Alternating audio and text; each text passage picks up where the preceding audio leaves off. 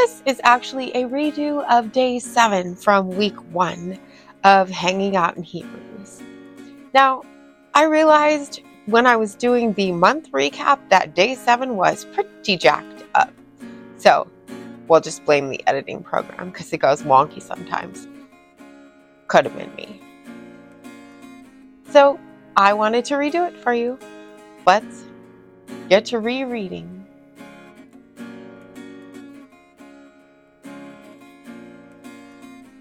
Hebrews chapter 4, verse 12 through chapter 5, verse 6.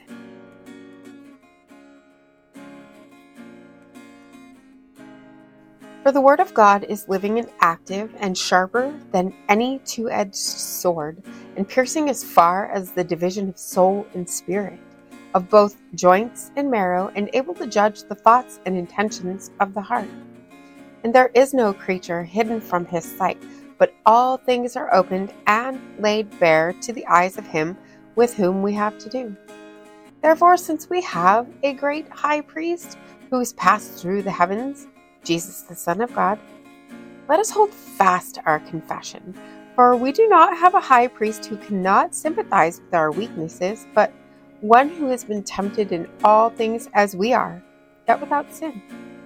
Therefore, let us draw near with confidence to the throne of grace, so that we may receive mercy and find grace to help in time of need. For every high priest taken from among men is appointed on behalf of men in things pertaining to God, in order to offer both gifts and sacrifices for sins. He can deal gently with the ignorant and misguided, since he himself also is beset with weakness, and because of it, he's obligated to offer sacrifices for sins, as for the people, so also for himself. And no one takes the honor to himself, but receives it when he is called for God, even as Aaron was.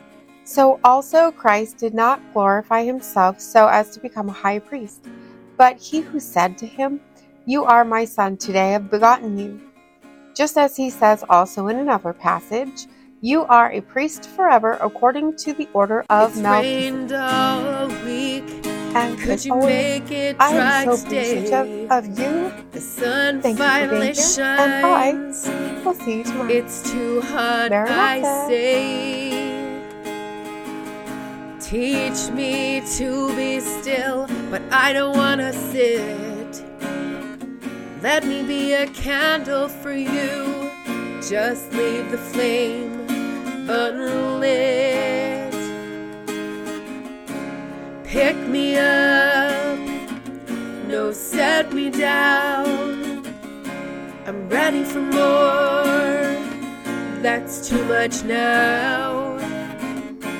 Help me out, I'll do it by myself. Give me your word, but I'll put it on the shelf.